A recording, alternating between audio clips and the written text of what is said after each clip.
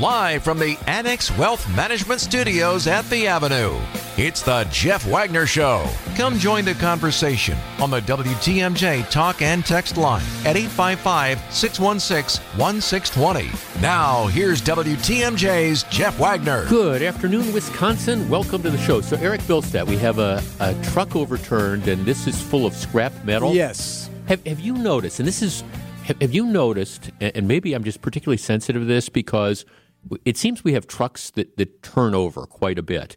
And whenever they turn over, they're always full of stuff like scrap metal. Remember we had the one that had pig guts and stuff that turned over? It's always a big mess. Right, it's always a big mess. It's always stuff that, just to try to clean it up is going to take forever. Right. It's several hours. It's never like, it just dumped a box of, TVs or refrigerators feathers. or something. Yeah, feathers or whatever. It's always like, it's scrap metal, so it's all over there. So it's not just getting the truck righted, you got scrap metal, which would probably, my guess is tearing up car tires right and left. You got to clean it up. So, and from the looks of things, they haven't even begun that process yet. So it's going to be a bit. Well, it was just, I drive in from the north, and everybody asks me, well, how do you like the move downtown? And I always say, well, I was concerned about the commute because my commute's longer, but the freeway is never backed up. There's never any problems. Today was the first day. I mean, it was like stop and go. I ended up getting off on Silver Spring and coming down Lake Drive because I think, the Plankinton exit had been closed earlier today because somebody thought there were shots fired and it was just debris hitting their car. Yeah. And then there was an accident, a collision in the Marquette interchange. So, I mean, I don't know what the problem was and I don't know how long the backup was, but it wasn't looking good, so I thought I'm just going to get off and take Lake Drive down. But it was like different drive. It's something different. Well, right? And I like the drive, and it doesn't add that much more to it. But it was funny because this weekend, that was one of the questions. We were at a couple parties, and everybody's like, "Well, how do you like the new digs and going down there?" And I said, "Well, I was concerned about the commute, but it's no problem. For the times I go down there, the freeway's always clear and stuff. Not today, except for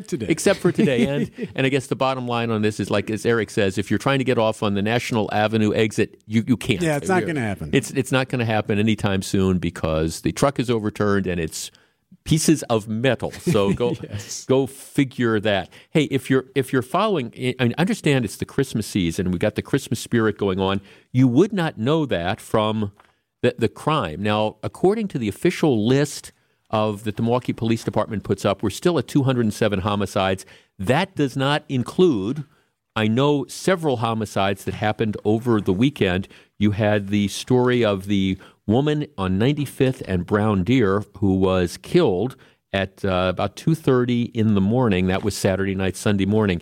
And then this absolutely chilling murder, and they've released the video of this. This was last night.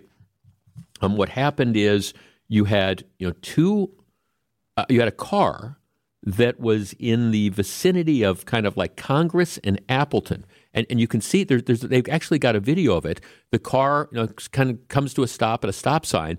Another car pulls up next to it, and you can see bullets flying. I mean, you can see the bursts, and it ends up killing the two people that were in that first car that was stopped. So this is your classic, drive-by shooting / execution. And clearly, I don't think it's random. My sense is it had to be targeted because they picked out the car. But again, you've got one of these situations. I think this was like 7:30, 8 o'clock last night. You've got another execution-style murder on the mean streets of Milwaukee. And by my count, this puts us at least 210 homicides, which is by far and away an all-time record. Last year was the all-time record. That was 193.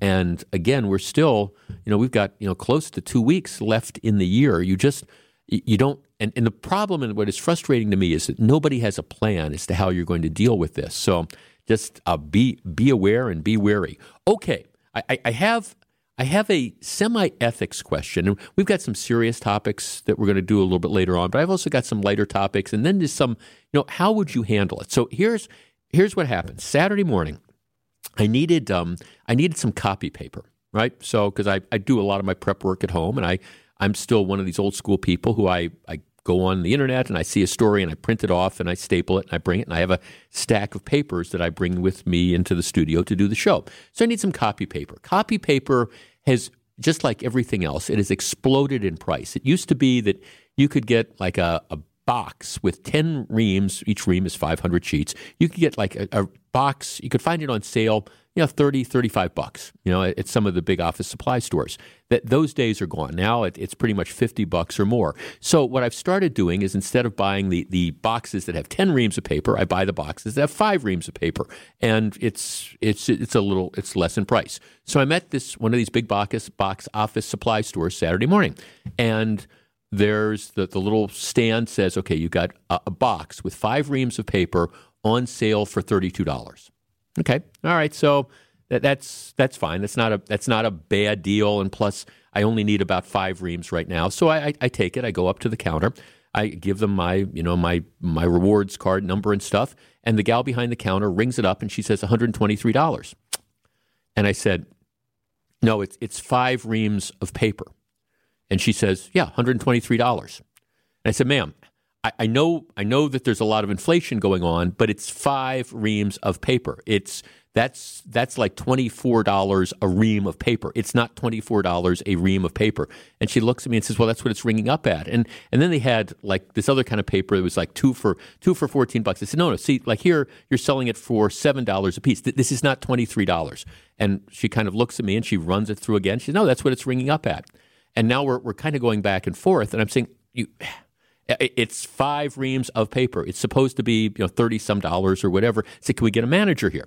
And she gets the manager here, and as it turns out, there was some glitch, and the one box with 5 reams of paper was ringing up as 5 boxes of 5 reams of paper. So like I was buying 5 of them. Oh, okay, so they figure it out, and the manager shows how to back all this thing out, and she says, okay, it's $23 or $24 or whatever. And I said, now here is the question as to what would you have done. The sign when I bought the stuff says 5 reams of paper, $32. So that was the sale price. On sale, $32. All right, so I've taken it to this. They've rung it up. First of all, it's like $120-some. But now that we've gone through this, she's now telling me, no, it's $23. So I'm sitting there thinking, all right, what do you do here? Because I know in good faith that I obviously there's something wrong with the way this stuff is ringing up. And I know it. I mean, I intended to pay $32 for it, and now they're paying $23. They're telling me it's $23, and I think that that's wrong because I know what the sign said, and I know what I was going to pay.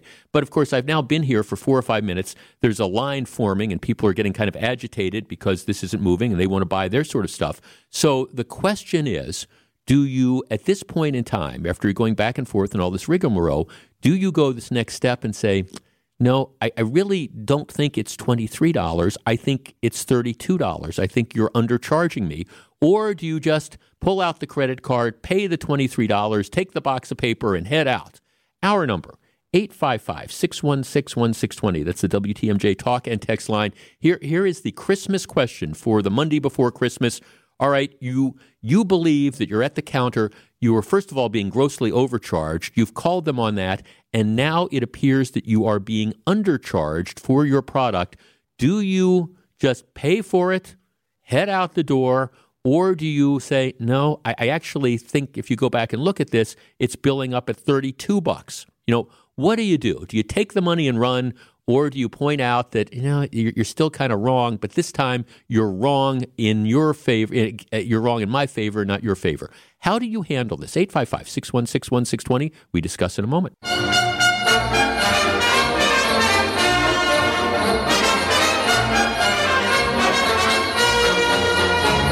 Welcome back, Jeff Wagner, WTMJ. So, okay, Saturday morning, I'm buying 5 reams of copy paper, and it's supposed to be, at least the sign says, it's on sale for like $32. I take it up there. They want to charge me $120-some for it. I say, no. And after a bit of an argument and a discussion, I finally, the manager comes over and they realize that it's ringing up as 5 ream boxes instead of 1 box with 5 reams in it. Okay, so we get that straight. But so then they get it straightened out. They put the price through, and it comes out at like $23 instead of the $32, which is the advertised sale price. At this point in time, there's now a line waiting. People are kind of irritated, I think maybe at me, that I don't want to pay $123 for something that should be $32, but now they're charging $23. At this point in time, do you just take the discount and run, Or do you say, no, we still don't have it right? Let's start with Jerry in West Dallas. Jerry, you're on WTMJ. Good afternoon.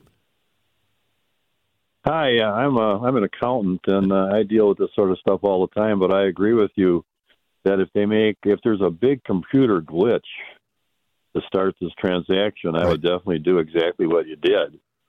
And, sometimes people get caught up in these stores with what the computer says, and they don't even use logic. But you get to the point where if they gave you a little discount here and you're actually getting away with it, so to speak, I just look at the long range on this thing. Over the years, I've managed to come out ahead on a few of these situations.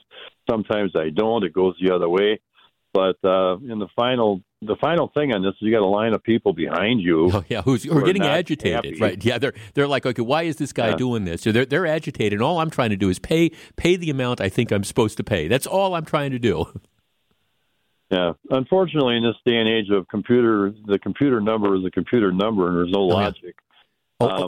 No, I agree that you should move on. No, thanks. No, well, yeah, and again, that's what I was trying to explain to the lady at first. I said it's 5 reams of paper. You can't be charging $25 a ream for paper. There is clearly something wrong here. Let's talk to David in Campbellsport. David, you're on WTMJ. Hello, Jeff. How are you doing today? I am well, thank you. Okay, you're standing at that office supply store like I was on Saturday morning, and you're going through this. What do you end up doing? Do you tell them that they've made a mistake now that is in your favor, not theirs? Yes, I would. I would tell them that. I don't want to cheat the retailer, and I don't want to be cheated myself. Yeah. Either way. It reminds me of years back when I went to college. We were furnishing an apartment, grabbed a garbage pail at the hardware store, our kitchen garbage, and filled it with supplies, took it up to the counter, and she rang up the garbage pail. That was it. Right. I said, no, open the cover. Look. Yeah. That's right. I'm trying to pay you more money. No, thanks for the call. Well, okay, let me share some texts. Jeff, I would again tell them that the charge amount doesn't match the sign and tell them what the sign says. And then if they don't do anything, I would just move on. Jeff, I probably wouldn't have lasted as long as you did. I would have left the store the minute the cashier said it was $100+. Well, I was thinking about that, but I needed the paper. Jeff, if the error is in their favor, I will argue until it's right. If the error is in my favor, I will tell them, and if they tell me that I am wrong, I will agree with them. I have no kids to set an example for. That's kind of it. Jeff, if there's a line of people behind you, just pay the $23, walk out, and say, Merry Christmas to me. Jeff, take the money and the wasted, and they wasted some of your time, add in inflation, take it for the $23. Okay, so here, somebody asking, did they use reward points? No, this isn't it. So how did I do this? But, and see, because I believe that karma is a you-know-what, and I do believe that stuff comes back to bite you. I'm not saying I always do the right thing, but I always try to do the right thing. So what happened in my case was, so it rings up, they're charging me $23. And I know that's wrong, but the manager was there. And I said to her, look, I don't want to belabor this, but the sign says $32. And you're telling me it's $23. And I think the manager looks at me, and the manager looks at the line of now 5 or 6 people who are kind of standing there antsy, and she says, it says $23. That's good. And I said, fine. So, I actually kind of got the best of both worlds because my conscience is clear. I alerted them that I still think that they were they got it wrong. But this time they got it wrong in my benefit. So I alerted them to that fact, and they told me, go ahead, just take it. This is what it's showing up saying. Now, I don't know. I'm trying to think. I've been intrigued by this, and I'm thinking maybe they went online and maybe there was some sort of special online deal that was different or better than the store. And a lot of these stores, if there's an online deal, they'll match that. So maybe that's what it ended up being. And so maybe it was the right price. All I know is I did the best I could. I called their attention to the fact that I was being undercharged. They told me, pay the $23 and get out of the store in a nice way. So I paid the $23, got out of the store, and like one of our texters says, Merry Christmas to me. But again, I think so karma can't come. There's a lot of stuff I've probably done in my life that karma can come back at me in a really big way, but this isn't going to be one of them. I tried to do the right thing. I'll take the dough. All right, somebody's saying, what happened to the manager? No other registers? No. there's this is, welcome to the world of retail nowadays. And I understand that the issue that's going on. I was talking to, we were doing the remote out at the Century for Kids to Kids Christmas last Thursday. And actually the owner of the Century store, she was just telling me, again, how hard it is to find staff and stuff. No, this is a Saturday morning at one of these big box office supply stores, and there was one cashier. So there were no other lines to go through. And I think the manager was off in the printing area. The manager had to come over. No. This was it. They had to move me along. I was the roadblock, but I got a $9 deal. So I will take it, and my conscience is clear.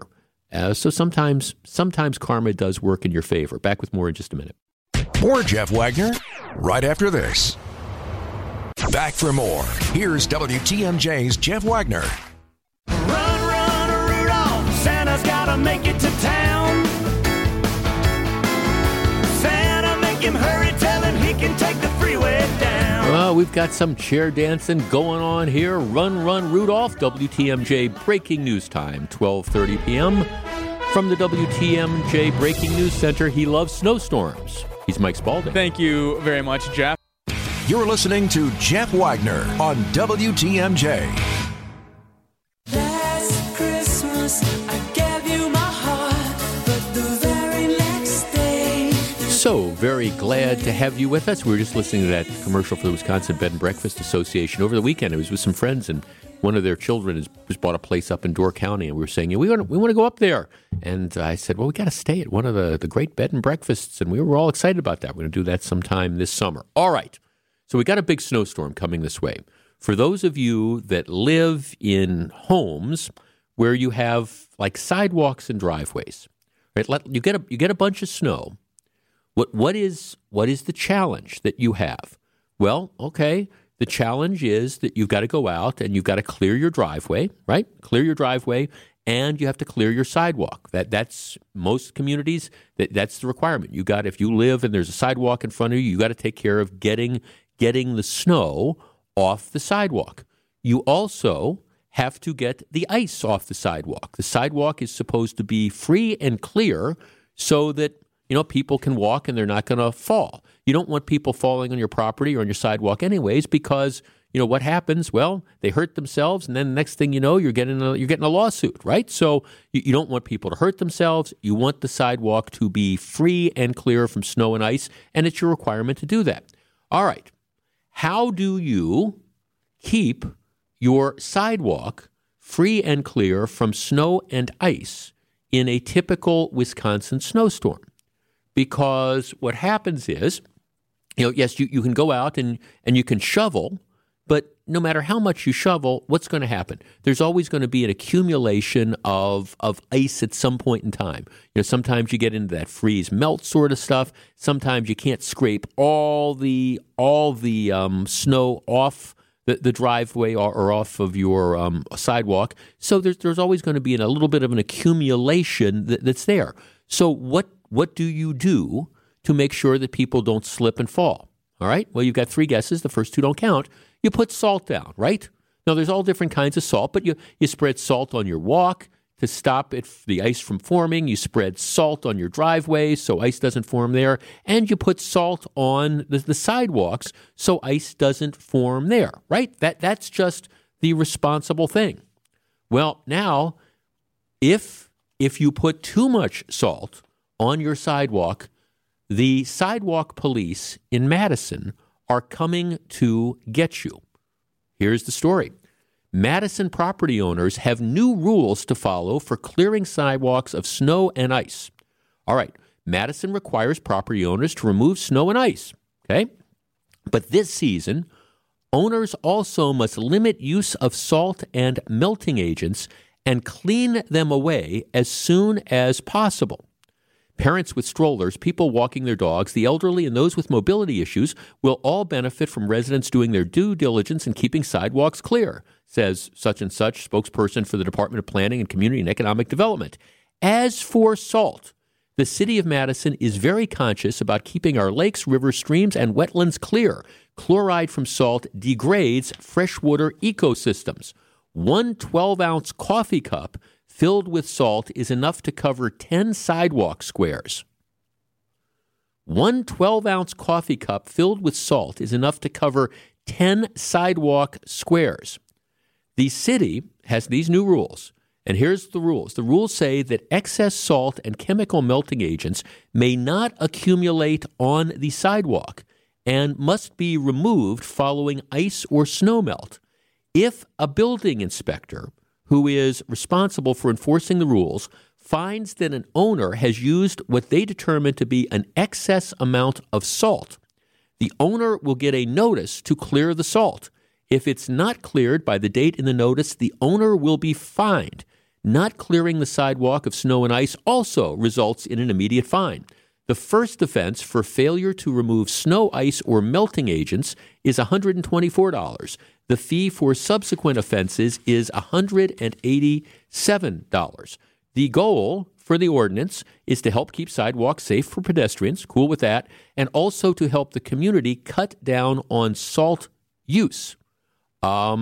Under city rules, property owners must remove all snow and ice on the sidewalk that borders their property no later than noon of the day after the snow or ice is accumulated, regardless of the source of accumulation. And then, again, your responsibility is that once you have removed the snow and ice and you put down the salt, you then have to go out and remove the salt. But you're only allowed to put salt to the extent it is necessary to treat the ice, and building inspectors will decide this. All right, our number, 855-616-1620. That is the WTMJ talk and text line. So the rule says if it snows, you get a lot of snow, you have an obligation by noon after the day the snow stops, you have to have your walk cleared. Okay, sidewalks have to be cleared, all the snow has to be removed, all the ice has to be removed. You are allowed to put down a small amount of salt because one coffee cup should cover 10 sidewalk squares. And if you put down too much, you are liable to be fined first time up to $125. Then for subsequent offenses, it's close to $200 if you don't remove the salt in a timely fashion. Our number, 855-616-1620. That is the WTMJ talk and text line. Look, I love the planet as well as the next person, but we're talking winter in Wisconsin. How did we get to a point in a community where you're going to have the building inspectors come out and say, no, you used a little bit too much salt here, and we're going to demand you remove it. And I'm not even honestly sure, how do you remove the salt once you put it down on the sidewalks like a day or two later? What do you do? Like shovel it? I don't know. Do you pull out a wet vac? What do? You come out with a broom and a dust bucket? What are you supposed to do with the salt? And the bottom line is, look, I understand where we want to be responsible with salt, but shouldn't the goal of these communities to be, we want the sidewalks free and clear, and we don't want ice accumulating on them. And one of the ways that you stop that is by putting salt on the sidewalks. Does this make any sense to you at all? And how do you enforce something like this? And I'm just trying to imagine the first person that comes around and says, okay, you have too much salt. Now, your neighbor's salt is okay, but you have too much salt. And a coffee cup for 10 sidewalk squares. Now, I don't live in a community that has sidewalks anymore, but when I lived in Whitefish Bay, it sure did. I'm trying to imagine going out with a coffee cup. 10 sidewalk squares would have been essentially the entire area in front of our house, if not more.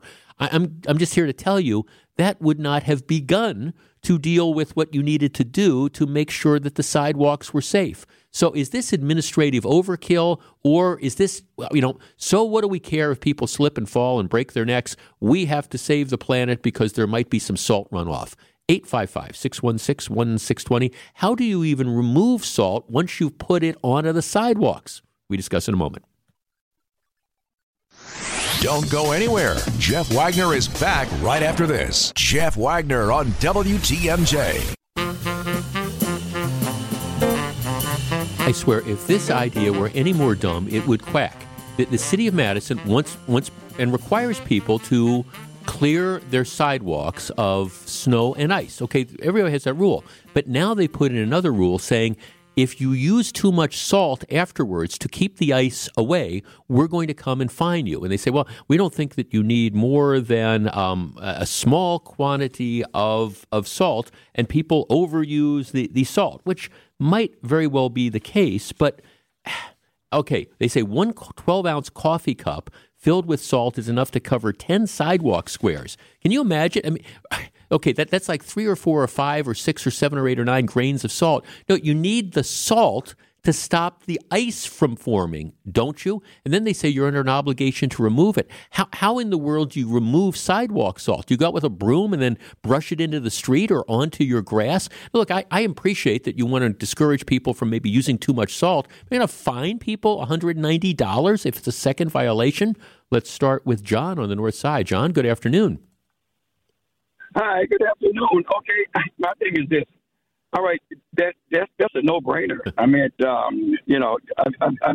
know the city owns a lot of properties, and that's abandoned and what have you. So who's going to fine them if they're not, either shoveling or salting their streets? I don't understand it. Well, right. I mean, John, thanks for calling. You raise an interesting point.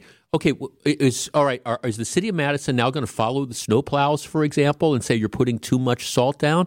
Look, I mean, the first thing is you want safety. I guess I want to, and again, I don't live right now. I don't have sidewalks where I live, so I don't have to handle this. But I did. I lived for 30 years in Whitefish Bay, and this is one thing I know about Wisconsin in winter. You've got the thaw, you've got the refreeze. You want to I want to err on the side of putting more than enough salt out. And I'm sorry, I love the planet as well, but I don't want to slip on my driveway. I don't want people walking on the sidewalk in front of my house. I don't want the postal guy when he was coming up to my doorstep to deliver mail. I don't want him to slip and fall. And I don't want to be out there saying, okay, well, I've got my coffee cup with the salt in it, and I want to drop out a few grains here. No, I want to err on the side of safety.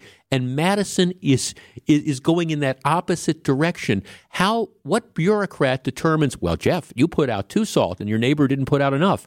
Jeff, how much salt is enough? First it's your sidewalk, next it's your kitchen table. It sounds hysterical. Just wait and see. Jeff, I needed to put snow melt down for this weekend. I used 50 pounds for 210 feet of sidewalk, and I didn't over salt. Well, that's exactly right. Jeff, some of the biggest violators are, in fact, the municipalities that do the salting. Many times I'll go through an intersection and see piles of salt that for some reason were dumped or came off a truck. Who's going to monitor the city and their use of salt? Jeff, are they going to have them fine themselves for oversalting the street? If anyone oversalts, it is the city. Jeff, kudos to the city of Madison for solving so many of their problems that they made this an item on their to-do list. Yeah, exactly. Jeff, sounds to this is unenforceable. Can you imagine the building inspector gathering up the remaining salt so as to prove the homeowner is in violation of the 12-ounce rule? And again, it's not particularly a 12-ounce rule, but that's what they have suggested. They say you don't need more than 12 ounces of salt for 10 sidewalk squares, which to me is...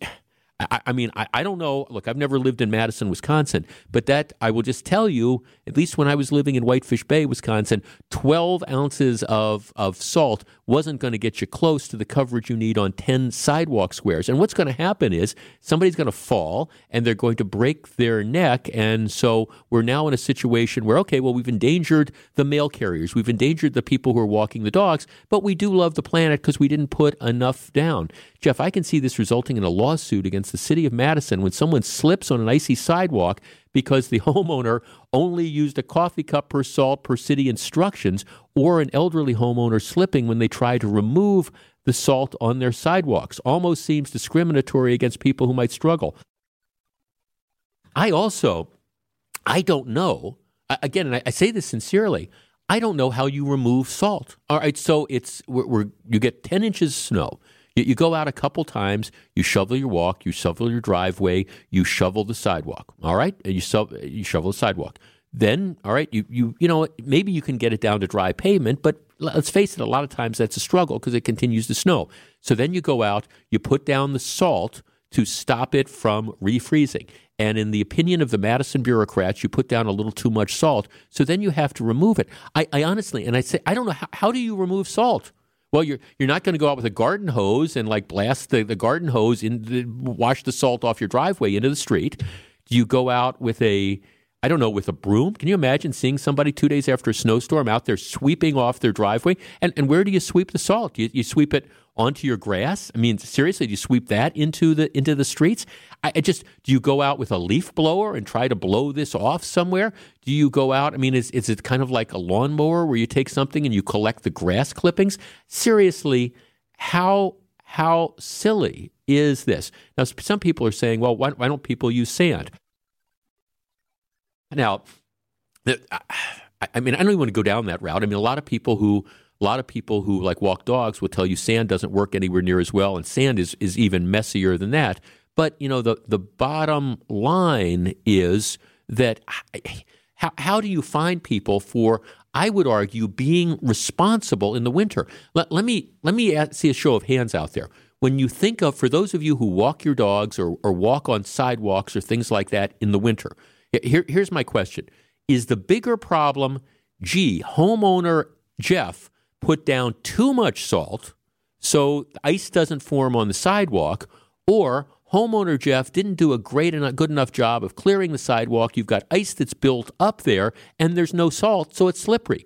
My guess is 95% of the people who answering that question would say, no, the bigger problem is that there's not enough salt, so it's dangerous. Jeff, have you been to Madison in the winter? Their roads are a mess because they use a ton of sand, which does nothing on top of the ice and the snow.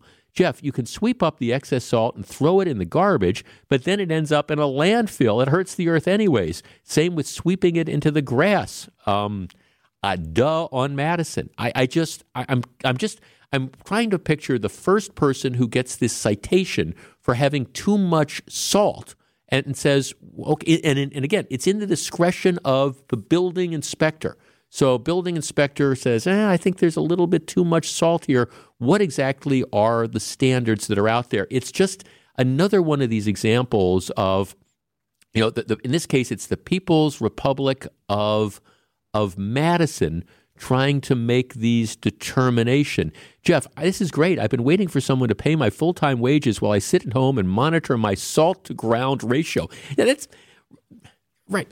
See, this is not the way real people operate, except maybe in the People's Republic of Madison. What happens? It snows. So it's supposed to snow a lot this weekend, right? Okay, so that's the deal. Thursday into Friday, it's going to snow a lot. So what is the challenge? Okay, the challenge is you go out with your snowblower, you do your best to kind of clear off the driveway, clear off the sidewalk, clear off your walk. That's fine. Maybe you have to go out a couple times to do that. After the snow stops, you put down salt because you don't want the ice to form and things like that. Sometimes there's a little bit of a melt. All right, what are your concerns? Now, if you live in Madison, the concern is going to be not only do I have to have my sidewalk cleared, not only do I have to have my driveway cleared, but now I've got to worry about whether or not I'm using too much salt in the discretion of some bureaucrat as I try to make sure people don't slip and fall on my sidewalk or on my driveway or on the walk leading up to my house, as if we did not have enough to worry about with all the other stuff going on in the world. The People's Republic of Madison, again, they've come up with, a solution that is desperately looking for a problem. Back with more in just a couple minutes. Stick around. Jeff Wagner is right around the corner. WTMJ, W277CV, and WKTI HD2 Milwaukee from the Annex Wealth Management Studios. This is News Radio WTMJ, a Good Karma brand station. Melakalikimaka is the thing to say on a bright Hawaiian Christmas day. That's the island green. Welcome back, Jeff Wagner, WTMJ, coming up right after the top of the hour news. All right, as Paul Harvey, the late, great Paul Harvey would say, we now have the rest of the story. Controversy involving a Milwaukee Bucks fan who was ejected after supposedly threatening the life of an NBA player. We now know what was actually said. We're going to discuss that. Oregon recently decriminalized the use of pretty much all hardcore drugs. Want to shoot up heroin in public? No problem. Want to do methamphetamine in public? No problem. Crack cocaine? Bring it on. What could possibly go wrong with that? Well, a lot has. Stick around. The Wagner Show resumes right after the news. Live from the Annex Wealth Management Studios at the Avenue, it's the Jeff Wagner Show. Now, here's WTMJ's Jeff Wagner. Good afternoon, Wisconsin. Welcome back to the show. Okay, I've been having this conversation with people during the break, and we are going to move on, but if you're just tuning in, and if you follow me on Twitter, it's at Jeff Wagner 620, that the city of Madison has now come out with this rule that says not only do you have to clean your sidewalks of snow and ice, okay, that makes sense, but if you use too much salt in doing that, the bureaucrats, the building inspector will come out and give you a notice saying you've used too much salt and give you a set time to remove the salt, or else you're likely to be fined. Now, I honestly don't know. How do you remove salt that you have put on the sidewalk that is now like probably partially melted? That's why you put it there. And how do you do it? I'm trying to picture in the real world. You've got, I don't know, snowbanks that let's say are a foot tall, and you've cleared off the driveway, but there's some remaining salt. How do you get that salt off there? Do you go out with a broom and like sweep it onto the grass or into the snowbanks? I did one of my searches here. How to remove salt. Spray affected areas with water to get them wet. Fill a bucket with warm water and add vinegar and or dish soap detergent. Dip the broom into the water and use it to scrub the surface of the concrete. Scrub for several minutes until the salt residue and stains start to lift. Okay, all right. It's 5 degrees below zero. You have, salted your driveway. You've salted the walk, and now the bureaucrat in Madison thinks you've put too much salt on there and has given you 12 hours or whatever to remove it. So I don't know. You spray the affected area with water, get a bucket of warm water, add vinegar and dish soap and detergent. It's nuts. And of course, who's going to do that? And the answer is nobody's going to do that. I'm trying to picture the 75-year-old guy and his wife out there, with the brooms in 10-degree below weather, like kind of like trying to sweep and get the salt up because they've gotten the ticket. This is, again, it's one of these things where people pass these rules and nobody stops to think, how are we going to enforce this? And, what's it going to be like? And, again, I'm not encouraging over-salting things. And I get it. People over-salt stuff and it runs off and it's not good for the environment. And I love the planet as much as the next person. But also, I'm going to always want to err on the side of safety and making sure the stuff melts. But of course, in Madison, it's not that we just don't think these things through. Okay, let us switch gears. Draymond Green is a trash-talking forward who plays for the Golden State Warriors. And as I said last week, just in an aside comment to somebody, Draymond Green is a major league jackwagon. He just flat is. He's been suspended for screaming at fans. Earlier this year, he punched out one of his fellow players who happened to be from Milwaukee. And they got into a fight, and he punched the guy out. He's been tossed on multiple occasions. It was Milwaukee native Jordan Poole, and he punched him. But Green is, in my opinion, he is a punk and he is a thug, and has been for the longest time. But he's had a degree of success, and he can play basketball, and that's great, although he's kind of winding down his career. So what happens is the Golden State Warriors are in town to play the Milwaukee Bucks last week. And Green gets upset at a fan that is in the stands, and he goes to the referee and he demands that the fan be removed from the stands. And he tells the referee, he said that he was threatening my life. He was making threats against me, and I want him out. And so the referee, they go over, they point out the guy, they eject him. Now, what was weird is, if you've looked at the film footage of this, it's all the fans, or at least many of them, they're high-fiving the guy as he's being escorted out. And a lot of them are saying, what did you do? And, Green wouldn't say what the guy said that made him feel, threatened or anything like that. They just ended up tossing this fan. Now, normally, look, I do not at all encourage, abusive fans. And we've all been to these games where you've got that leather lung that is screaming stuff at one of the particular players. A lot of times what happens is that there's like racial insults and things like that. But in this particular case, I saw the video of the guy being removed, and Draymond Green is black, and he was black. So you assume that, well, it probably wasn't a racial thing. So what could he have possibly said to get him tossed out? Well, okay, now we know the rest of the story. And this is probably in different places, but Channel 12 went out, and Channel 12 tracked down the Bucks fan who was tossed from the game. And they were also able to actually get a good video feed of this. The guy's name is Mike Shane. All right? And he said, okay, the Bucks are ahead in the game. They're about 20 points in the third quarter. The back and forth between Shane and Draymond Green started in the third quarter. On television, you can see Green yelling at Shane and then getting the fan and then getting the referees involved. And then at the direction of the referees, Fiserv Forum security asks him to leave. Green says after the game he felt threatened. He says that, I was going to go into the stands and go after him, but I knew I shouldn't do that. So I brought this to the attention of the referee. So what did this fan say that caused this jackwagon basketball player to feel threatened and have the guy ejected? Well, you can hear this on the game film. The guy is standing there and he's yelling, "We giving you a pass. We giving you a pass." The fan said he was referring to an October incident during a Golden State Warriors practice when Green punched his own teammate in the face, Milwaukee native Jordan Poole. And the fan says, "I was just letting Green know that the city of Milwaukee hasn't forgotten about it. We don't condone bullying. I thought I'd let it go. I thought I had a nice interaction with the players. I didn't notice he was down there advocating for me to get put out of the game. I didn't think it was that serious, but hey, that's Draymond.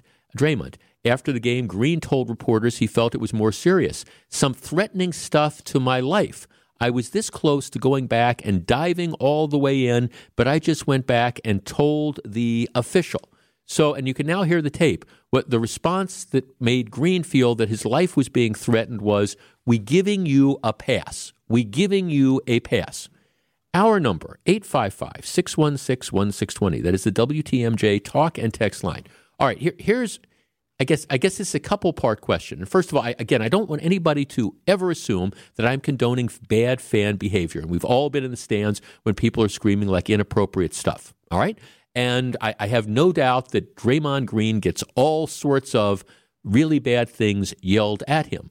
But when you've got a guy who I would argue, we giving you a pass, I don't know how anybody in their right mind can interpret that as being a threat on their life. So I guess the question now becomes, all right, should they, just on the say-so of this jackwagon, should they have just tossed him?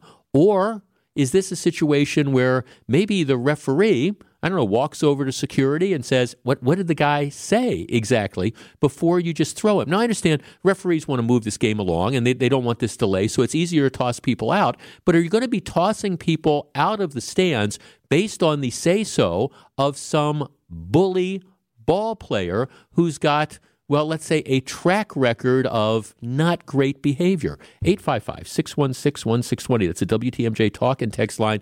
I withheld discussing this because I was really curious as to what the guy said. And now we know what he said. So the question is, should he have been tossed? Should the officials have handled it in this fashion? Or should they have just said, what did the guy say? And all right, that's what's got you upset. Go ahead and play. 855-616-1620. We discuss in a moment. More Jeff Wagner right after this. Oh, there's no place like home for the holiday, 'cause no matter how far away you roam, if you 855-616-1620. Now we're learning more about what happened last week. Draymond Green, the forward for the Golden State Warriors. Golden State's getting blown out in Milwaukee. he gets upset with a fan, says the fan threatened my life. He goes to the referee, says, "Oh, you got to get him ejected. I was going to go into the stands."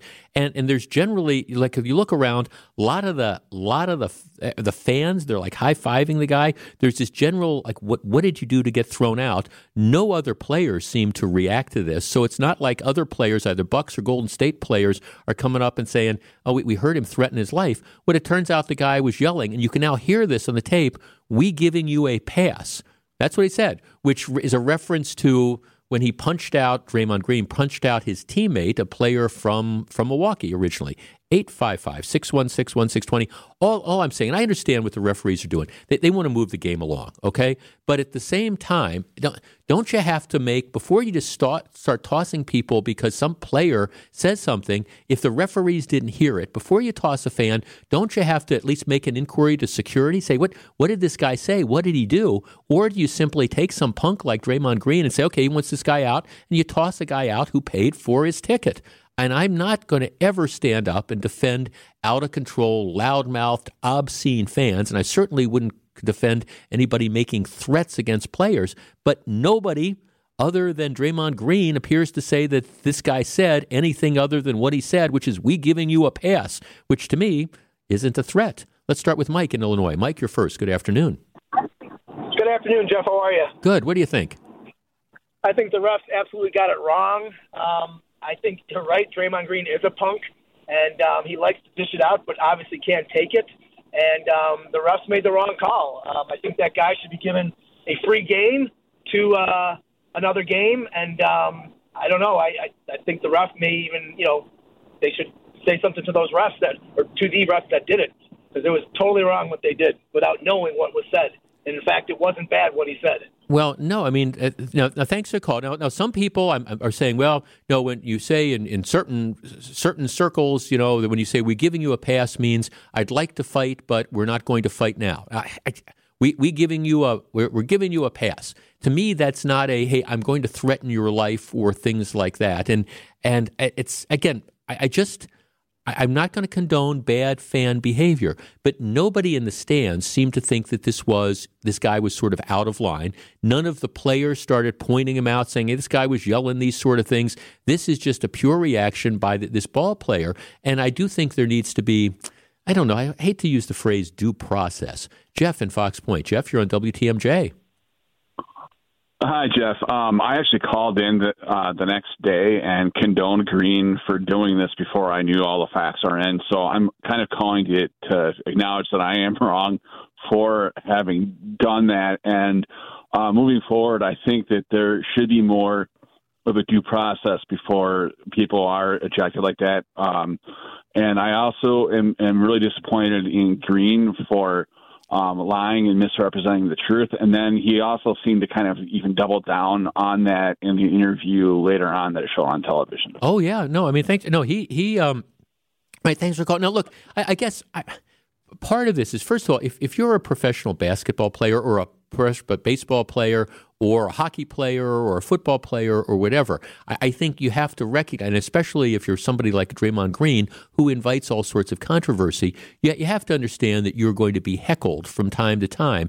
And if you have those rabbit ears, it's going to make it, it's going to make it more difficult, if you're paying attention to the stands. I mean, I looked at this, and he's, and you can see them, they're going back and forth. He's engaging with the fan. Okay, well that's part of the problem. I mean, if you're gonna yell back at the fan, I mean, I think that's unprofessional. Now, again, I assumed that these comments had racial overtones or something like that, and there's no place in that. Boom, you say something like that, I think you deserve to, again, be tossed. But that's not the case. One of our texters says, Jeff, the Bucks have provided this gentleman with tickets to a future game. I think that's a fair sort of response. Jeff, Draymond Green is a whiny, egotistical baby. If there's any justice, the league will give him another fine for being an outright liar and for causing trouble. Jeff, professional athletes of any type should be ignoring any sound that comes from the stands. He needs to grow up. And I do think there's there needs to be a protocol behind this, and I think that's the situation. And if security hears something, that's fine. If the referees hear something, that's fine. If all the players hear something, but this was clearly a guy who decided, well, I'm going to get this character tossed. Let's talk to Mark, who's calling us from Illinois. Mark, hello. Hi, Jeff. How are you? I am well, thank you. What do you think? Yeah, I'm here. Go ahead. What do you think about this? I think that I'm a high school sports official, and I can tell you that our job as officials is to handle things in between the lines, not things outside the lines. If there's something happening outside the lines of the game, that's where host management comes into play. And host management is supposed to handle the behavior in the stands. Yes, so officials can report that to host management, but the ultimate decision on getting someone out and clearing someone out is the host management's job. And when officials get involved in deciding who people in the stands should be tossed, it gets a little dicey. They have enough trouble handling things in between the lines. Yeah, that's interesting to me, right? And especially if none of the officials apparently heard it or heard it. I mean, look, I can understand if there's a situation where you're officiating a game and you hear somebody, let's say, like screaming racial slurs from the stands, and you hear that. I mean, you get security and say, I'd like this person ejected or whatever. But in this particular case, none of the referees even heard anything that apparently, rose to that level. It's only after the guy complained, and he was the only one that complained. And I understand your point. It just opens up a whole Pandora's box if the referees are going to try to be the security force in the stands as well as try to keep stuff going on the court.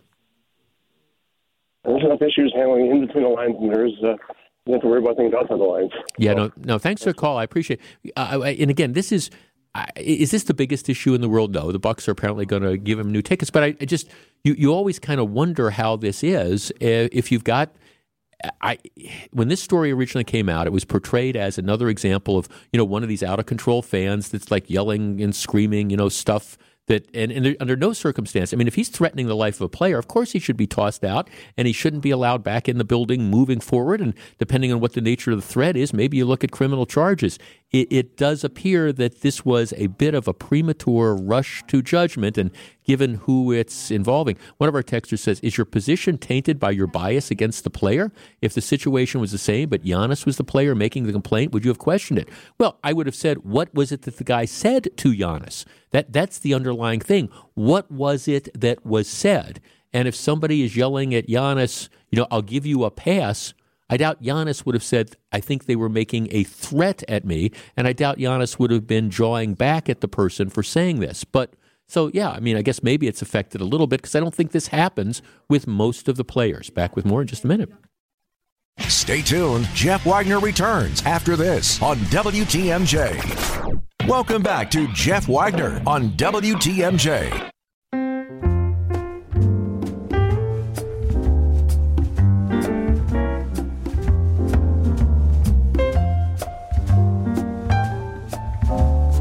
Now, this is an example of some reporters maybe that have too much time on their hands, but I confess that I'm intrigued by this. We did a story a couple weeks ago about names and what are the most common pet names for dogs. And it's interestingly because it all started. I mean, my dog's name is Sasha, and it all started. Somebody said, "Well, I don't think dogs should have human names. Dogs should be like Fido and Spot and Rover and things like that." And that may be all well and good what you think, but the reality is, I'm trying to think of the top 10 female dog names. They were all people names, and for the top, I think like 7 out of the top 10 boy dog names were people names as well. I just found that kind of intriguing. So now they've taken it a step farther. The Washington Post has a story today that the Atlantic apparently wondered, that this trend of dogs being named after humans. And so this enterprising reporter says, how common are dogs with human names? To find out, we explored the names of 61,000 dogs available for adoption on the website Pet Finder and compared them with baby names in the Social Security Administration records stretching back to 1980. And they've got this online search thing where you can determine how doggy is your name. and you can find out whether or not, so Isaac, who is producing the show today, is Isaac more of a human name or more of a doggy name? So you run this, and they say Isaac is a human name. And again, they base these things here. In a stadium of 100,000 people and 100,000 dogs, 16 dogs and 85 people would be named Isaac. So Isaac is more of a human name than a dog name. If I can interject here for a second, I found this yesterday, and I was running some of the WTMJ names through here. So Jeff is a human name. Yep. Steve is a human name. We got quite a few Gregs here. That's a human name. Right. But, I mostly work with Libby Collins. Libby is a dog name. All right, there you go. Okay. So like Sasha, which is the name of my dog. Now, Sasha was named after the skater Sasha Cohen. That was the name that my late wife, when we got Sasha, she gave me three names, and one was Sasha, and there was a Chinese skater named Mao something or other, and I said, well, there's no way in God's green earth I'm naming my dog Mao, and I forget what the third name was, but we settled on Sasha, and she is clearly a Sasha. Sasha is a dog name. In a stadium of 100,000 people and 100,000 dogs, 128 dogs and 11 people would be named Sasha. So Sasha is a dog name. All right, our number is 855-616-1620. It's a holiday week. I understand we've got some significant stuff to talk about before the program ends, but if you are wondering whether this name, and it's got to, again, these are human names, but the question is your name more of a dog name, or is your name more of a human name? One segment, 855-616-1620. If you want to know, I can tell you because we've got the research here. So are you wondering, is it a dog name or is it a person name? We discuss in just a moment. More Jeff Wagner right after this.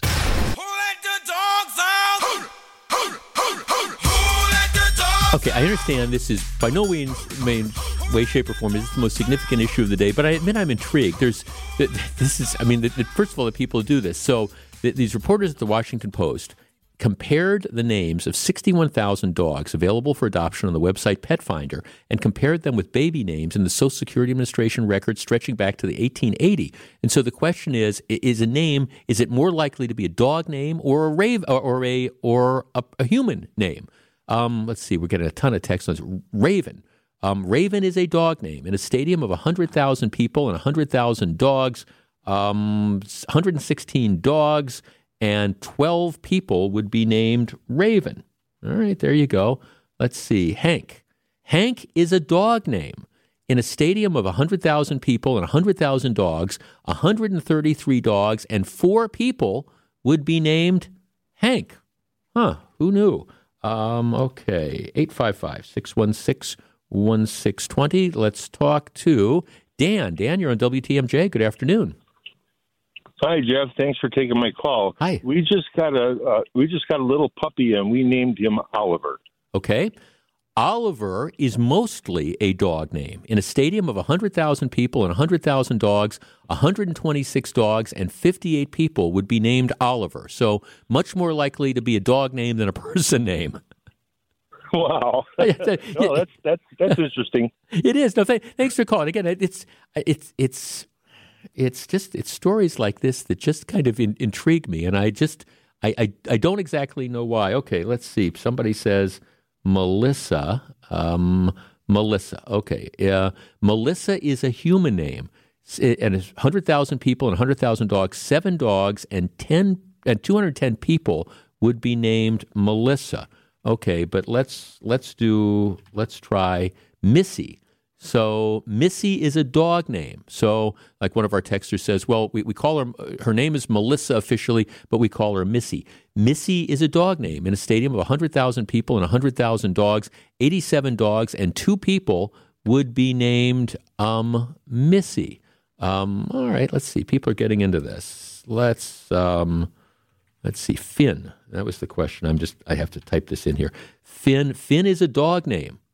And again, the comparison, 100,000, you're in a stadium, 100,000 people, 100,000 dogs, 105 dogs, and 8 people would be named Finn. Huh. All right. So that's a dog name. Okay. Bert. B-E-R-T. Bert. Bert, mostly a dog name. In a stadium of 100,000 people and 100,000 dogs, 18 dogs and 9 people would be named Bert. Okay, you got Bert there.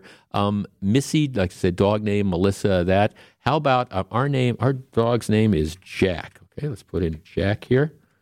It's these little things. Jack is both a dog and a human name. Stadium of 100,000 people and 100,000 dogs, 298 dogs and 200 people would be named Jack. So slightly more Jack, but dog name, but but not quite there. Let's see. Rory. Okay, Rory. R-O-R-Y.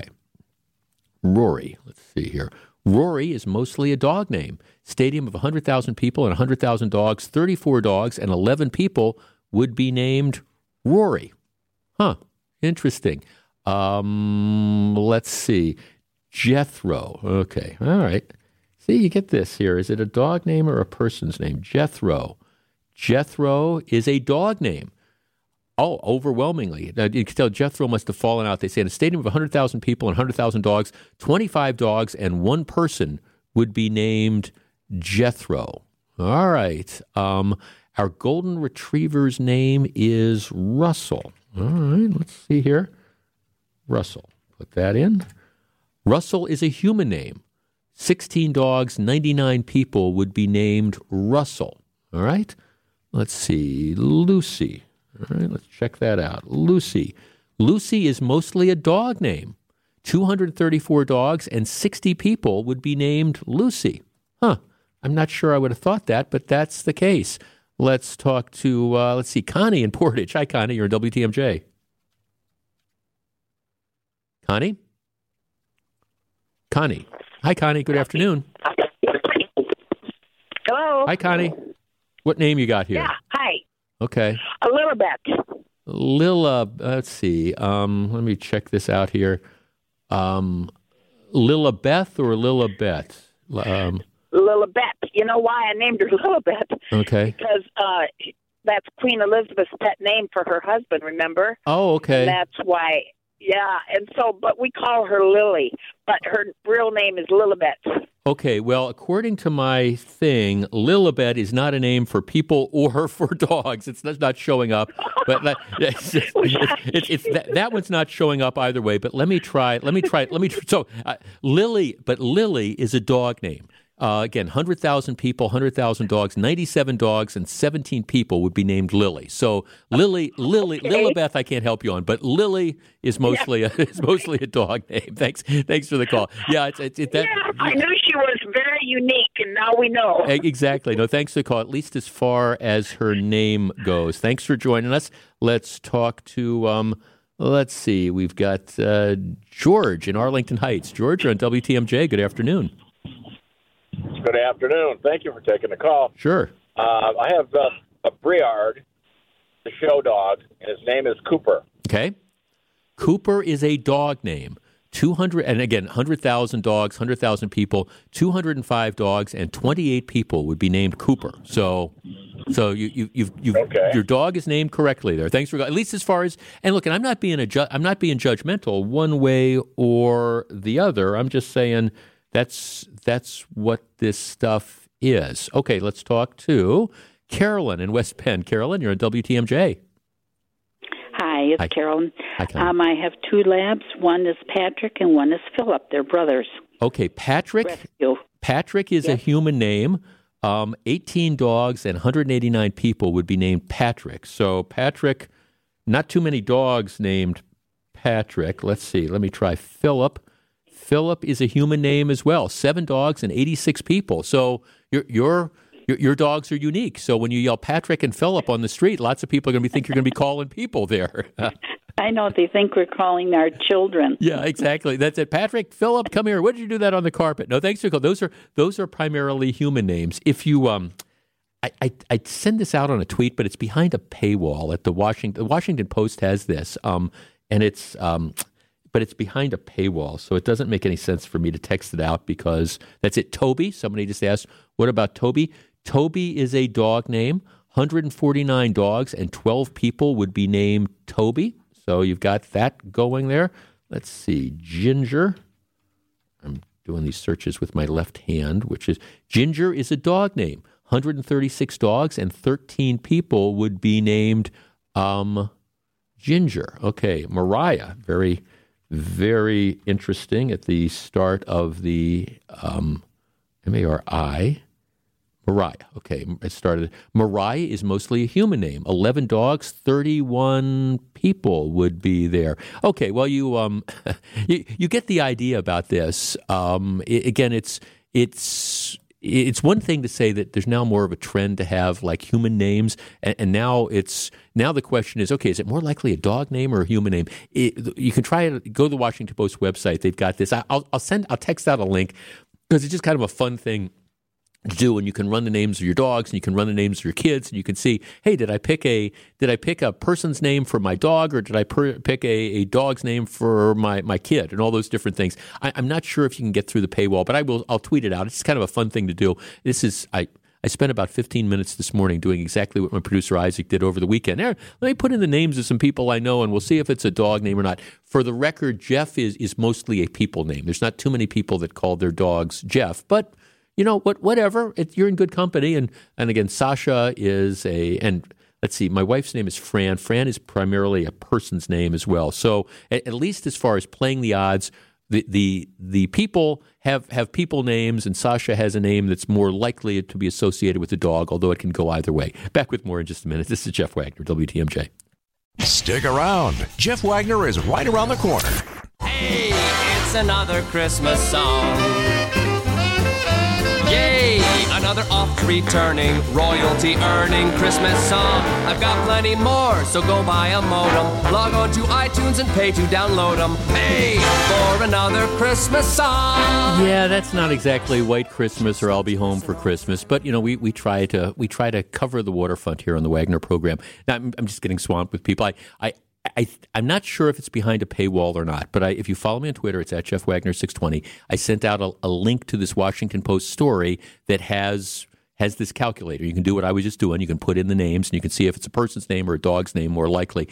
My warning to you is it's sort of addictive because once I stumbled onto this thing, I spent about 15 minutes this morning just kind of playing around with this.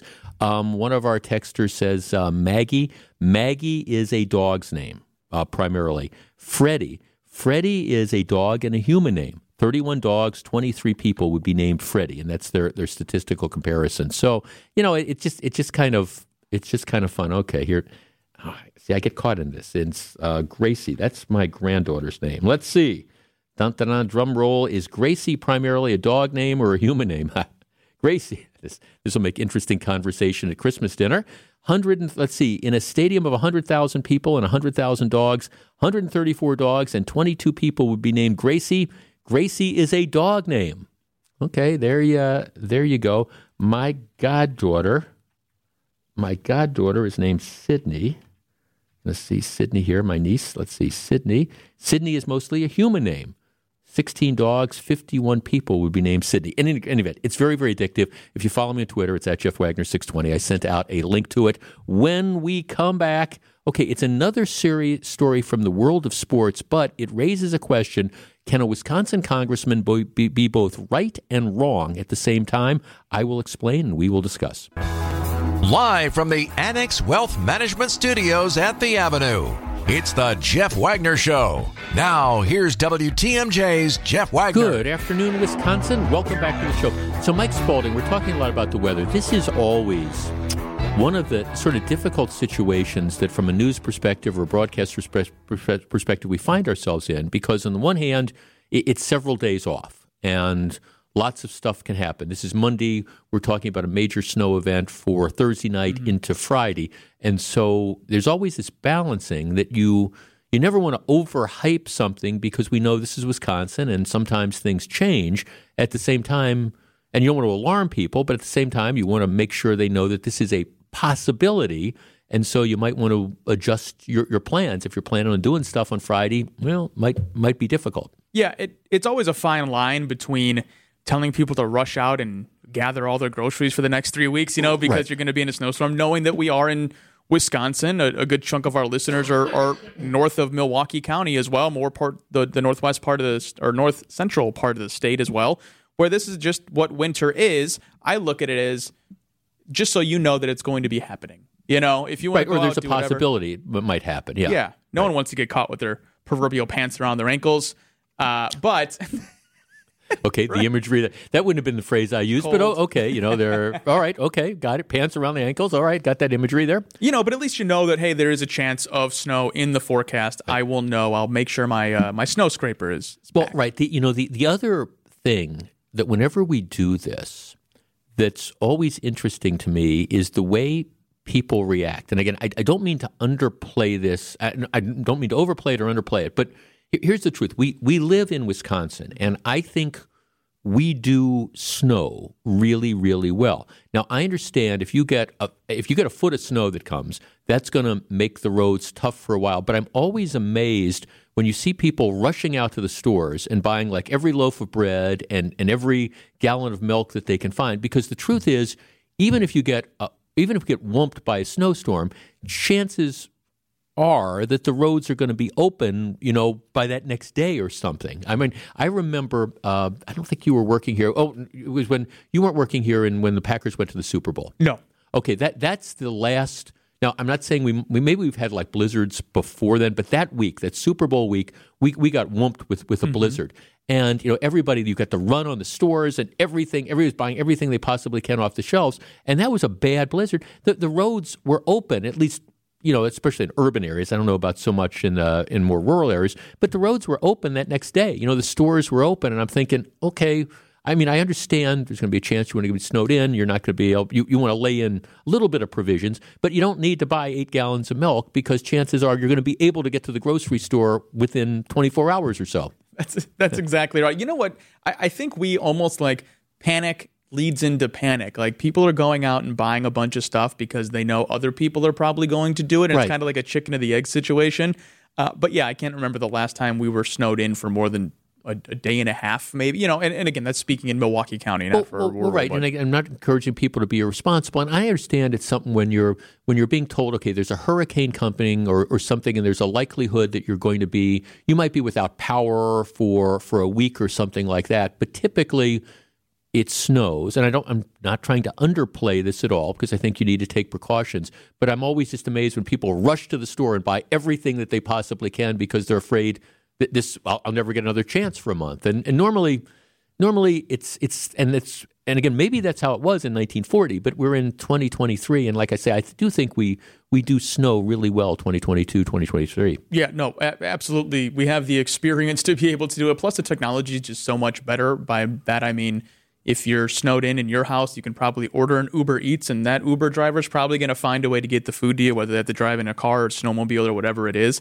But yeah, this is certainly not a please go out right now and panic and cancel all your plans. It's just hey, it's winter time. And watch what's going on. Mm-hmm. If you want to maybe do a Friday night dinner as opposed to a Thursday night dinner because you think the snow is going to be here Thursday, that could be a good idea as well. Okay, so that's our public recommendations now privately. We say to both our wives, get to the store and get all that stuff you possibly can. Absolutely. Fran, get out there, right? Let's buy all this type of. No, it's always, and it'll be all over TV. And again, I'm not encouraging people to downplay this because it does seem like, at least on Monday, it seems like we're looking at a significant snow event. At the same time, I'm always encouraging people to not lose your head about these sort of things. So that's it. Here's one of our texters, Jeff. I'm with you. I'm with you. It just takes one ditch run in the very next day, right, and then it's clean and as a whistle. Yeah, it's just. We do snow well. That's, there's maybe a lot of stuff you can criticize, but I think we do snow very, very well. And sometimes you just need to have your patience. But we will keep you updated. Right now, the forecasts say that we appear to be in a position to get a whole bunch of snow, but, we'll have a better idea of that, in a couple days. All right. I'm curious as to how you feel about this particular issue. Now, all right. I was watching the Army-Navy football game the other day, and Army has a running back who will be a high draft pick in the NFL draft, a first-round draft pick or a second-round draft pick. They've also got a linebacker that's they think might be a first-round draft pick. Now, it always used to be, if you go to one of the service academies, remember, let me pull a name from the past. Roger Staubach, who was a great player for the Dallas Cowboys for years and years. Staubach went to the Naval Academy, and he had to delay his starting in his NFL career. He had a commitment to military service that I believe was 2 or 3 years, and that was the deal. You go, and you before you can get on with your life, you owe the government and you owe the military a couple years, and that's always been the rule. A few years ago, the Defense Department changed their policy, and what they said is that athletes would be allowed to delay their commitment to the service, in order to pursue an NFL career. So this isn't. It's not that you could completely get out of it, but you had to. You're David Robinson, the basketball player, right? Somebody texts, same example. Okay, so it's not that you get out of your service commitment, but you could, recognizing that the window to play professional sports is somewhat limited, and also recognizing that whether it's the Navy or Army or whatever, they want to be able to recruit competitive players, you could. The Defense Department had a rule that said that you could delay your service commitment until essentially your professional career came to an end. So you could go play in the NFL, and then once you were done with the NFL, then you'd have to go into the Army, you'd have to go into the Navy or whatever. So this is something that's being pushed by Wisconsin Congressman Mike Gallagher, who himself is a veteran and a really good guy. The story is that there's a potential change in this policy that's been in effect since 2019. The rule now tucked into Section 553 of the National Defense Authorization Act, which is heading to President Joe Biden's desk, is language that states an agreement by a cadet or midshipman to play professional sports constitutes a breach of the service obligation. The cadet may not obtain employment, including as a professional athlete, until after completing the cadet's commissioned service obligation. And that obligation is traditionally 2 years. Now, Wisconsin Congressman, like I say, Mike Gallagher, is one of the proponents of this, and he says, look, here's the deal. If these athletes who decide that they want to defer their commitment, they're taking up a space which would otherwise be filled by somebody who is willing to go directly into the military. And Congressman Gallagher argues that it's bad policy. Okay, our number, 855-616-1620. That's the WTMJ talk and text line. I am curious. On the one hand, the Air Force and Army and Navy, they want to recruit competitive athletes. They want to be able to go and they want to do well playing football or whatever. And one of the things that they've been able to offer is, well, look, if you do really well, if you're that superstar and you think you've got a career in pro sports, at least since 2019, you'll be able to defer your obligation. That ability is now going to go away. And here's the kicker. It's apparently not going to be grandfathered in.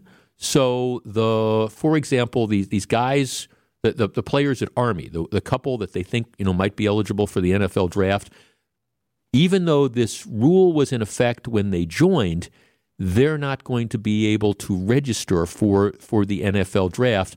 That ability is going to be revoked. Okay, our number is 855-616-1620. That's a WTMJ talk and text line. To me, there's two issues. First of all, should players at the service academies be able to delay their military obligation?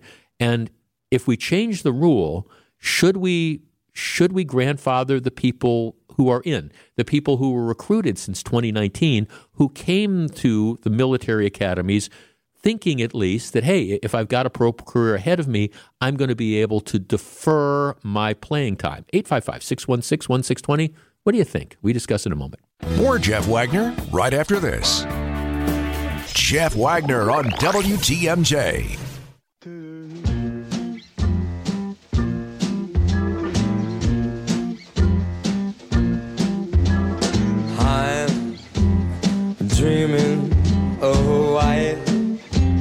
Christmas, just like the ones I used to know. Well, Okay, this is Michael Bublé. glisten.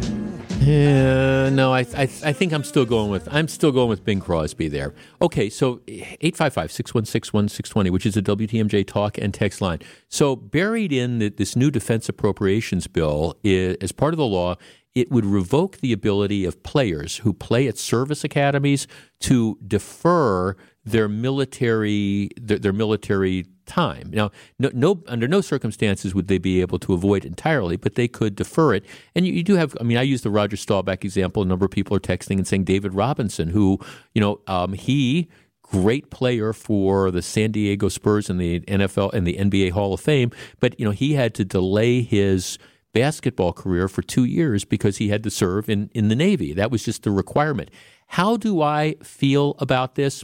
Well, I think this is one where well, first of all, the argument, the reason not to do this, and the justification was that if you have Army, Navy, whatever, if the teams perform well, that generates revenue for the schools and the fans and things like that. So it makes it easier to attract star players if they're going to be able to defer their military commitment. That's the argument. The argument against it is it's not fair because if they don't want to be in the military, they're taking up space from somebody else who wants to start or maybe make a full career out of being in the military, and they're being excluded. I don't know how often. I don't know how many players that's really going to affect, though. To me, I don't so much have a problem with moving forward. I don't have a problem if you want to say, look, this is the rule, and you got to understand that just like Roger Staubach or just like David Robinson, you've got to do your 2 years first. And if that means you don't want to go to Army or you don't want to go to Navy or you don't want to go to Air Force, that's fine. I don't have a problem moving forward. I guess my bigger issue is if you recruit somebody in 2019 and you tell them, okay, here's the deal. This is our policy right now that you're going to be able to delay and defer your military service. And somebody comes in thinking, hey, if I have a great career here, I'm going to be able to defer it. I don't think it's right, I guess, not to make it retroactive. My point would be the people that have been playing for the last couple years, and there's only a handful, I think they should be grandfathered in. If you want to change the rule moving forward, I understand. Mike in Mequon. Mike, you're on WTMJ. Yes, Jeff, good afternoon. What do you think? Well, as a graduate of the Naval Academy from 1980 and a Navy football team member, played tight end. Cool. I got to clear a couple of things up. First of all, David McCallum did not defer any of his service. He served his full 5 years, but he went to recruit command. So 6 months he played football, and then 6 months he was playing basketball. And that worked out fantastically for the Navy as a recruiting poster. But the best example is Napoleon McCallum, who was a couple years older than me, was a fullback, played for the Raiders, and didn't defer either. Again, the recruit command. So there's precedent for this. But to your point specifically, this is absolutely criminal for kids that thought they might have a shot at the pros. Yeah. To change the rules and not allow them and not grandfather them in, it's typical government thinking. It's ridiculous. Yeah, I see, and that's my big beef. I think to me this is sort of changing the rules because my guess is like the kid who's the linebacker or whatever. It may very well be if he didn't. My guess is when he was recruited, they made it clear to him, okay, this is what the policy is now, and if you turn out to play really, really well for us, and you got a chance at playing in the NFL, you're going to get that opportunity. But you still owe us, years of service. And if he agreed to it under those commissions, I'm under those conditions, I'm agree. I don't see how you can pull the rug out under these kids, and it's only a small number of kids. But how many kids are going to be playing in the NFL or the NBA coming out of Navy or Army or Air Force? It's a small number of cases. One or two every few years. Yeah, I'm with you. No, thanks for the call. I'm there. Jeff, typically a 5-year commitment for an academy grad. Robinson only served 2 because he was too tall to serve on a ship. Staubach served 5. Didn't realize that. Man, I mean, 5 years. Jeff, same with Elvis Presley, drafted at the height of his career. Yeah, and of course, Elvis Presley was drafted. That's different. Now, there's a different consideration because to get into the Naval Academy, to get into West Point, to get into the Air Force Academy, these are very, very incredibly sought after positions. But typically, the people that are applying, you need the congressional appointment to get to those. I mean, typically, the people who are applying are considering a career in the military as opposed to, at least initially, they're considering a career in the military as opposed to, a career in professional sports. I guess I don't have a problem with them changing the rules. And I understand both sides of it. If you can find that extraordinary athlete that's going to help you win games, what's the harm in letting him defer? But I also understand the flip side of it, the point Congressman Gallagher makes, which is, hey, that you're taking up space from somebody else who wants to serve right now. So I don't have a problem with the rule. I just think that you've got to be really, really clear. And if you were promised some kid, some young person, you come play with us and you can defer and you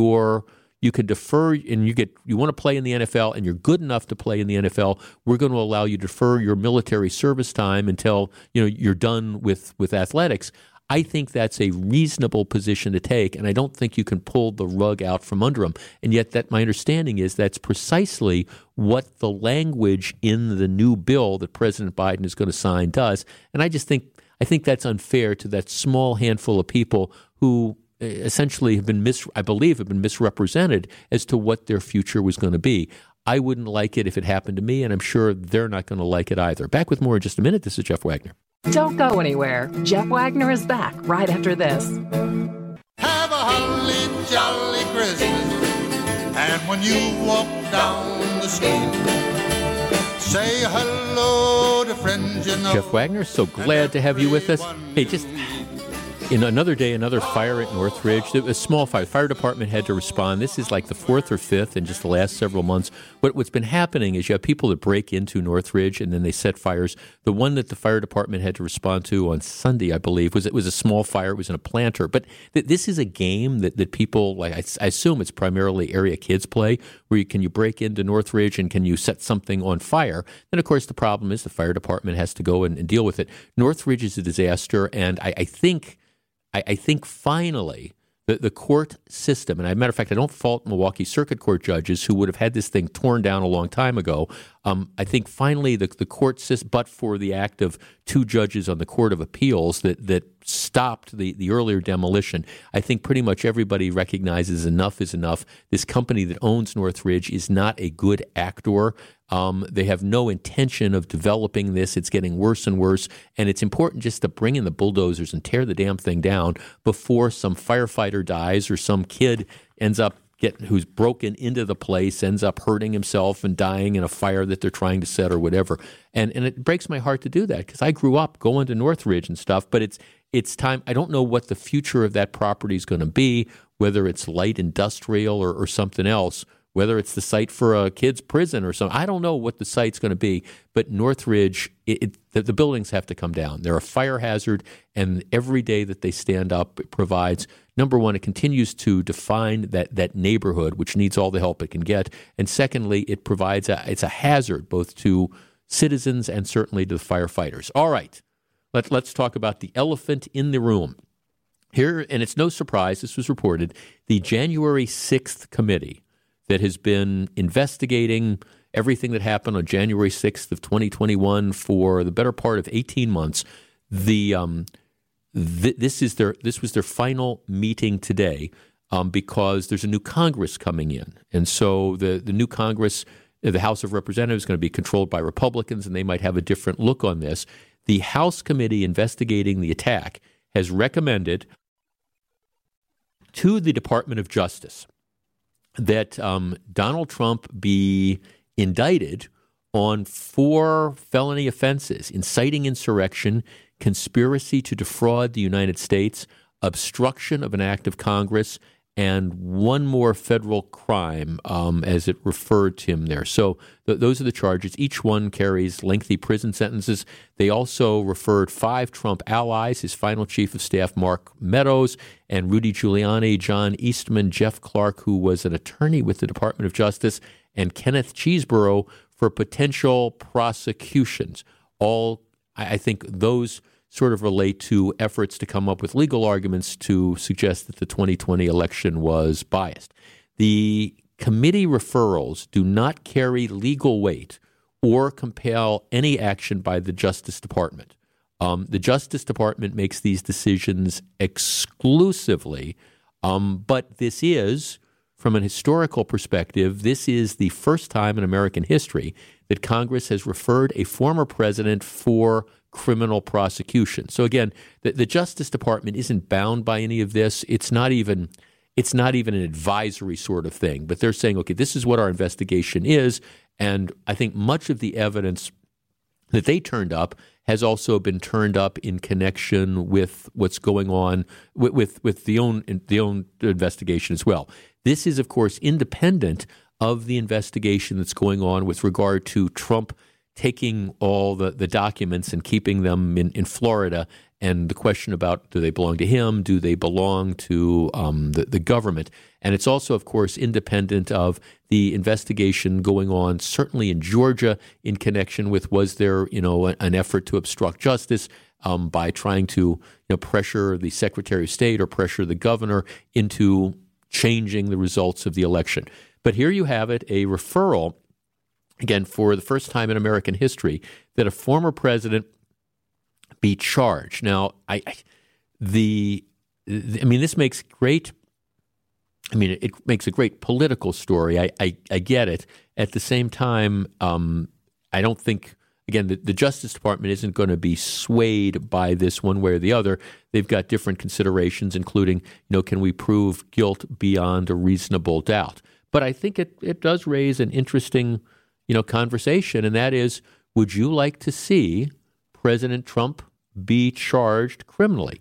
855-616-1620.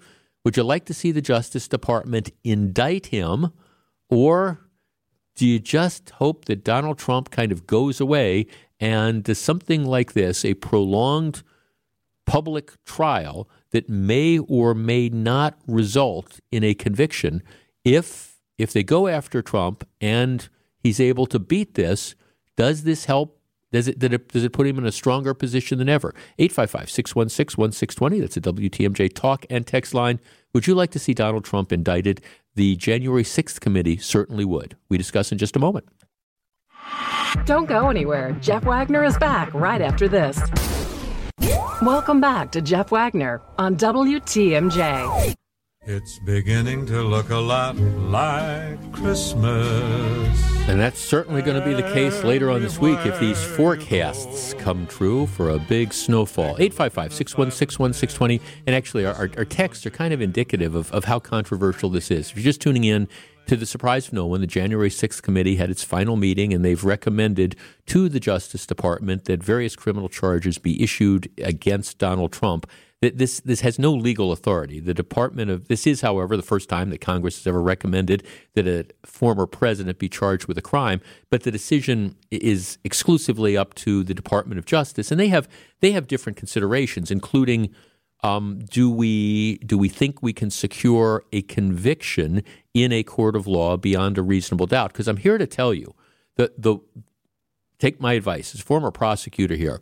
The worst thing in the world that could happen would be to try to indict a former president and then, just like what happened in the impeachment hearings, not be able to convict him. That would be a bad thing. And actually, for people who might not have been never Trumpers but are never again Trumpers, this is the kind of thing that you go after him and he ends up getting acquitted.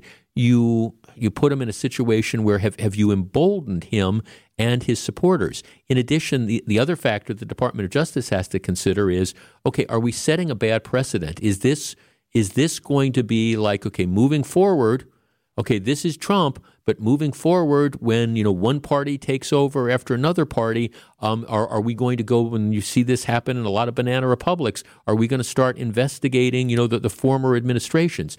Now, the elements essentially that lead to the various charges that they're recommending, first of all, they say he lied about widespread fraud when he claimed that the election was stolen, despite being told his claims were false. He's guilty of a crime by organizing false slates of electors in states won by Biden and by pressuring state officials, the Justice Department and Mike Pence, to overturn the election, and then finally by amassing a mob of his supporters, I'm quoting now, to march on the Capitol where they engaged in hours of bloody violence while Mr. Trump did nothing to call them off. Okay, so those are the concepts. Now, let's take the last one, for example. I don't know. I mean, Trump's going to say, hey, I didn't tell anybody to storm the Capitol. Yeah, I think, and I could not control them. And so the question is, you didn't call them off. Is that enough to subject you to criminal prosecution? As to the whole, the election was stolen. All right, well, he says if his defense is, look, I think he continues to believe that the election was stolen. How do you get a conviction here? 855-616-1620. All I'm saying is I think the Justice Department needs to proceed really carefully here. And I think the fundamental question becomes, this was 2 years ago. If you prosecute Trump, and are you going to put him in an orange jumpsuit and send him to prison? Is that what's going to happen? And do you set a bad precedent, or do we just simply want him to go away? Jeff, this has been the whole goal of the Dog and Pony Show to begin with, to prosecute him. Jeff, the worst would be to let him get away with it, and still no former president did what he did. Jeff, I'd like to see the corrupt Department of Justice and FBI investigated. Well, see, that's it. Jeff, don't indict Trump. Jeff, either arrest him or move on. I'm tired of hearing about it already. If they don't have enough proof by now, they never will. Jeff, the problem is the congressional investigation committees have no ability to do fair and honest investigations anymore. Both parties have decided the outcome that best suits them politically. Nowadays, corruption is, in fact, the rule. So, Jeff, because he was a president, he should get a break. But if a regular Joe did it, he would go to jail for a while. I don't think that's fair. Well, okay, the problem with that is this is exclusively tailored to what he did as the president. There's no question. He didn't accept the results of the election. He continues to believe that there was all this fraud that stole the election from him. Now, I don't think that that's a rational position, and I certainly, nothing he did after the result of the election, I think, is something that most people can get behind. But at the same time, is that criminal? Yes, supporters stormed the Capitol and committed all sorts of crimes. There's no question about it. But did he tell them to do it, or did they just do it thinking this is what he wants to do? And do you hold him responsible for that? I'm just telling you, no matter how much you love Donald Trump, if you look at what happened here, it's impossible to defend. But no matter how much you hate Donald Trump, trying to prove guilt beyond a reasonable doubt for stuff like this, I think, is a very, very, it's going to be hard. And obviously that's what the Department of Justice is looking at, because if you bring charges like this against a former president, you're setting a huge precedent. And if you can't get a conviction, well, that puts you in a very, very difficult position, because then you make Donald Trump a martyr in the eyes of many of his supporters. Jeff, Trump needs to go away. I think he's a con artist. I hope he goes to jail. Well, okay, Jeff, lock him up. Jeff, our elected leaders need to stop wasting our money and knock off this nonsense. 6 years of a political witch hunt is enough. Jeff, no way. It is Biden that needs to be investigated, charged, and impeached, probably and perhaps not in that order. Jeff, he needs to go. Jail. Why do we have laws if we don't? I'm sharing with you some of the text I get, because, again, we're all everybody's across the map here. So this would be a very, very divisive sort of situation. And I will tell you this, that these are not open and shut prosecutions. And the theories, I understand the theory that the 9/11, I'm sorry. I understand the theories that the January 6th committee are operating on. But it's one thing to have a political investigation. It's one thing to denounce Donald Trump. It's one thing to criticize the stuff that he has done. It's another to turn those into criminal charges and then try to secure a conviction. And that's what the hesitation is, because quite honestly, regardless of how you feel about the merits of a case like this and what you would like to see happen to Donald Trump. I'm here to tell you, proving guilt beyond a reasonable doubt in a court of law is anything but a slam dunk. Jeff, the intention of the panel is to keep him from being president again. None of these investigations have proven to be successful. Jeff, they should let it go already. Jeff, just because Trump is mentally ill doesn't mean you should put him in prison. Jeff, not a fan of Trump, but the opinion of this committee means nothing to me. These are politicians, not law enforcement investigators. Jeff, they really need to investigate Biden and Hunter Biden. I wish they would leave Trump alone. Jeff, Trump's behavior was idiotic, borderline stupid, but not criminal. If we could charge people for stupidity, there would be a whole lot of people in jail. Well, and again, let me just give you the example. Let's say you go ahead, the Department of Justice indicts Trump. Fine, that sets the precedent.